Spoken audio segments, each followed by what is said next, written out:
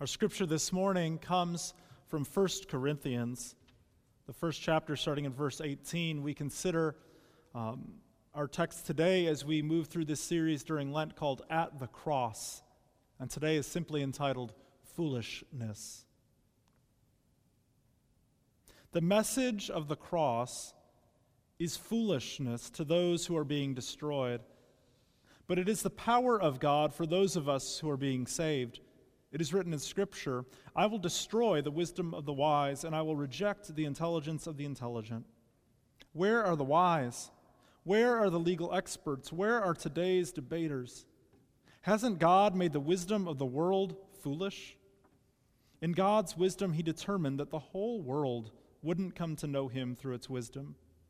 Instead, God was pleased to save those who believe through the foolishness of preaching. Jews ask for signs, and Greeks look for wisdom, but we preach Christ crucified, which is a scandal to Jews and foolishness to Gentiles. But to those who are called, both Jews and Greeks, Christ is God's power and God's wisdom. This is because the foolishness of God is wiser than human wisdom, and the weakness of God is stronger than human strength. This is the word of God for us, the people of God. Thanks be to God. Let us pray. O Lord, let the words of my mouth and the thoughts and meditations of all of our hearts be pleasing in your sight. For you, O Lord, are our rock and our Redeemer. Amen. My high school principal was one of those legendary men. He was the consummate educator and leader. He knew every student at my 2,400 student high school by name, and he clearly loved his job. During my time in high school, I had multiple occasions to sit in his office, and he always had those mini Coke bottles ready in his office and a great candy stash ready for student visits at any time. As we got to know each other during my tenure in high school, we started to have more and more conversations about what I was going to do with my life. I'd shared with him about my call to ministry, and I think he was hoping that during high school my fanaticism would drift away a little bit and that I would pursue a more useful career. I respected this man so very much and still do to this day. But I remember one day in his office, probably my junior year, and him asking the equivalent of this question: "Don't you want to be a politician and really change something?" Now, I probably wasn't as cynical about politicians as I am today, but I could hear the undercurrent whenever we talked together about my vocation. Why would you do something so foolish as ministry? Following Jesus in our world today is foolishness. Each of you spending a part of your weekend tuning in so that you can worship a God who you cannot see and be part of a community built around this belief is foolish. It was foolish when Paul was writing 1 Corinthians.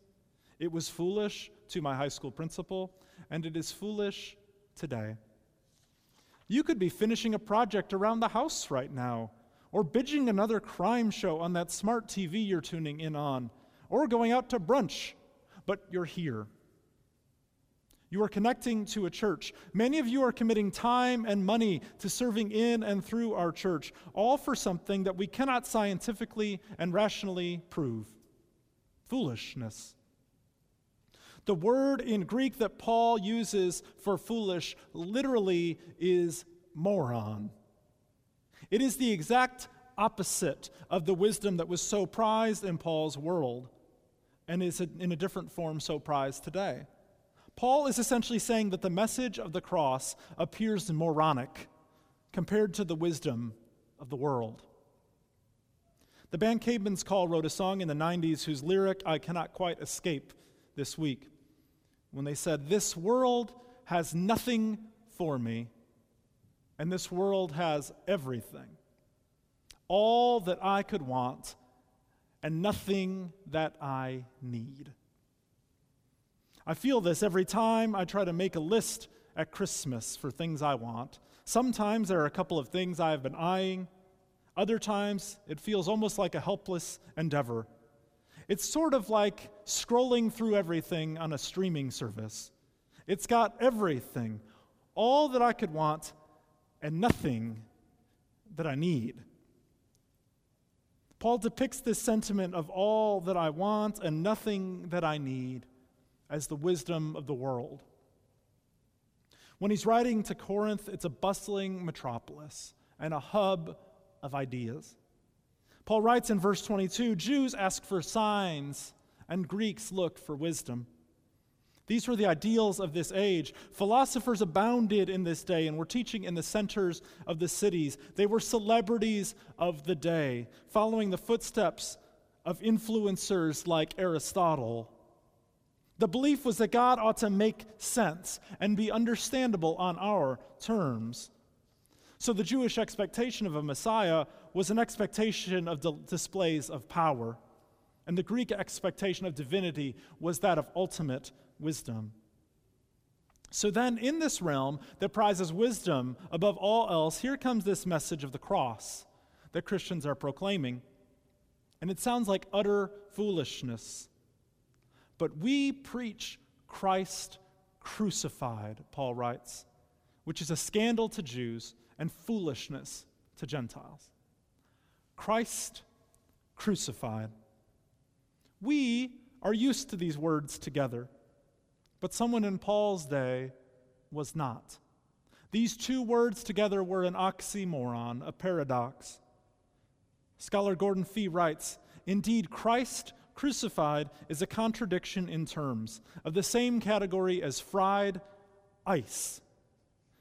One may have a Messiah, or one may have a crucifixion, but one may not have both, at least not from the perspective of merely human understanding. Messiah meant power, splendor, triumph. Crucifixion meant weakness, humiliation, defeat. End quote. Messiah and crucifixion could not be words that held together in the wisdom of the world. Thus, the cross represents what Paul calls the foolishness of God. We are so accustomed to the cross being the main symbol of our faith. It has been so for 1900 years. The cross has lost its scandal for us today. The cross has become a bland symbol or branding. But for the first 100 years or so of the Christian movement, the cross did not hold a place of prominence in worship or a symbol. The cross was oppositional to what a Messiah, to what salvation should be. Yet in God's wisdom, God chose to use this instrument of death and humiliation to bring life to the world. Richard Hayes writes that the cross was designed to demonstrate that no one should defy the powers that be. Yet Paul's gospel declares that the crucifixion of Jesus is somehow the event through which God has triumphed over these powers. So Paul re-narrates what the crucifixion means. Rather than humiliation and ultimate defeat, the cross becomes the place of victory over the powers of evil and conquers them. Paul quotes Isaiah to prove his point about God's activity that appears as foolish. In Isaiah 29:14, God speaks, I will go on doing amazing things to these people, shocking and startling things. The wisdom of their wise will perish, and the discernment of their discerning will be hidden. Paul uses this text from Isaiah to show that the expectations that people have of God are not how God actually acts. God is surprising, Isaiah is sure to note, and does not bend to how we think God should respond. Paul thus ties the surprising activity of God in judgment and grace in the Old Testament to the cross of Jesus now. God will destroy the very thing that the Corinthians hold so dear, human wisdom. And God is doing this by the foolishness of the cross. For one cannot hold to the concepts of human wisdom and Christ crucified at the same time. So then Paul asks these rhetorical questions. Where are the wise? Where are the legal experts? Where are today's debaters? These three roles in Corinthian society, a philosopher, a Jewish scribe and teacher of the law, and a formal debater, all belong to this present age. And Paul is saying that by the power of the cross, this present age is being judged and is in fact defeated. The world is turned upside down, and it follows the logic of the cross. Paul is arguing that these positions of power and esteem are turned foolish in light of the cross. All history hinges at the cross. That is the foolishness of the message that indeed we proclaim. Our scripture closes today with these powerful words in verses 24 and 25. But to those who are called, both Jews and Greeks, Christ is God's power and God's wisdom. This is because the foolishness of God is wiser than human wisdom, and the weakness of God is stronger than human strength. And I think it's at this point where you are presented with a fork in the road. Do you trust in the foolishness of the cross, or do you trust in human wisdom? Do you trust in the foolishness of the cross, or do you trust in human wisdom? It seems easy to answer, but in day-to-day living, human wisdom seems quite appealing. And the way of the cross promises us foolishness and weakness. I don't think we ever intentionally choose for something foolish and weak. We're always looking for ways to self-improve, to be smarter with our brains, our time, our money. We're always looking for ways to be stronger physically, mentally, emotionally, looking to get an edge over and above someone else. And then the cross comes into our view, and we see the beauty of its foolishness. And when we stop and ponder the way in which our God saves us, we see the wonder of God's way. But we are at a crisis point when it comes to the cross. The cross challenges us. Are you going to trust in God's foolishness or in human wisdom? As Gordon Fee writes, no mere human in his or her right mind or otherwise would have ever dreamed up God's scheme for redemption through a crucified Messiah. It is too preposterous, too humiliating for a God. End quote. So it's not just whether or not you believe that Jesus died on the cross. It is about whether you want to follow such a plan that makes no earthly sense. For as followers of Jesus, we follow in the way of the cross. Jesus told us that we would have to deny ourselves, take up our cross, and follow him. The way of the cross is the way of self-denial. It is the way that does not seek our own advantage, but seeks the advantage of someone else. In many ways, the way of the cross is antithetical to the way our world works. We are constantly praising those who take advantage of their situation and to do whatever it takes to reach their goals. The cross demands self-denial and an abandonment of the wisdom of this world. And when we follow this way of the cross, it leads us to true freedom and true joy. It is the freedom and joy that this world promises but never delivers. This world looks like it has everything that we could hope for or imagine. But whenever we seem to get it, we are disappointed. This world has nothing for me, and this world has everything, all that I could want, and nothing that I need.